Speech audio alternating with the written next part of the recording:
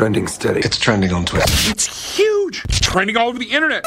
Scotty on US 99. All right, let's start with, obviously, today, 9/11. We all remember where we were in those moments 22 years ago. I remember being a senior in high school, and there's a lot of things that have gone on, and there's still people that need our help. And actually, just a few days ago, I didn't even realize this, more victims were identified from that day. There's a man and woman who were identified through advanced DNA testings just a couple days ago. So obviously, the effects are still here, and there's a couple ways to help. One of them I thought was pretty cool. It's called Tunnel to Towers, and they give away about 22 mortgage-free homes in honor of the 22nd 9/11 anniversary. So if you want to check out T2T, that's what they call it, T, the number 2, T, Tunnels to Towers. And that's one way you can go ahead and help first responders and people affected that are still being affected from the events of 9/11. Now let's talk about some music. Jimmy Buffett, who obviously we knew passed away last week, actually recorded a whole album before his death, and it drops this fall. Here's a little clip of one of the first songs that we got from it. It's called Bubbles Up.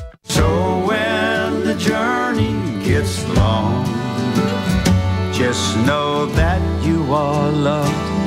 The LP is called Equal Strain on All Parts. It's going to have people like Paul McCartney on it, and it drops November 3rd. Now, the other person that's putting out an album, pretty excited about this one, is Kelly Clarkson. Now, she went through that divorce that was pretty messy, and she wasn't very quiet about it in the fact that, like, hey, it affected her a lot. So she's going to drop a deluxe version of her album, Chemistry, and it's going to have some new tracks. This is one of them. It's called Roses. You can't put a band-aid on the way that we're breaking. It's too late for diamonds. They all come with chains. So don't waste your money on it. We can't be saved.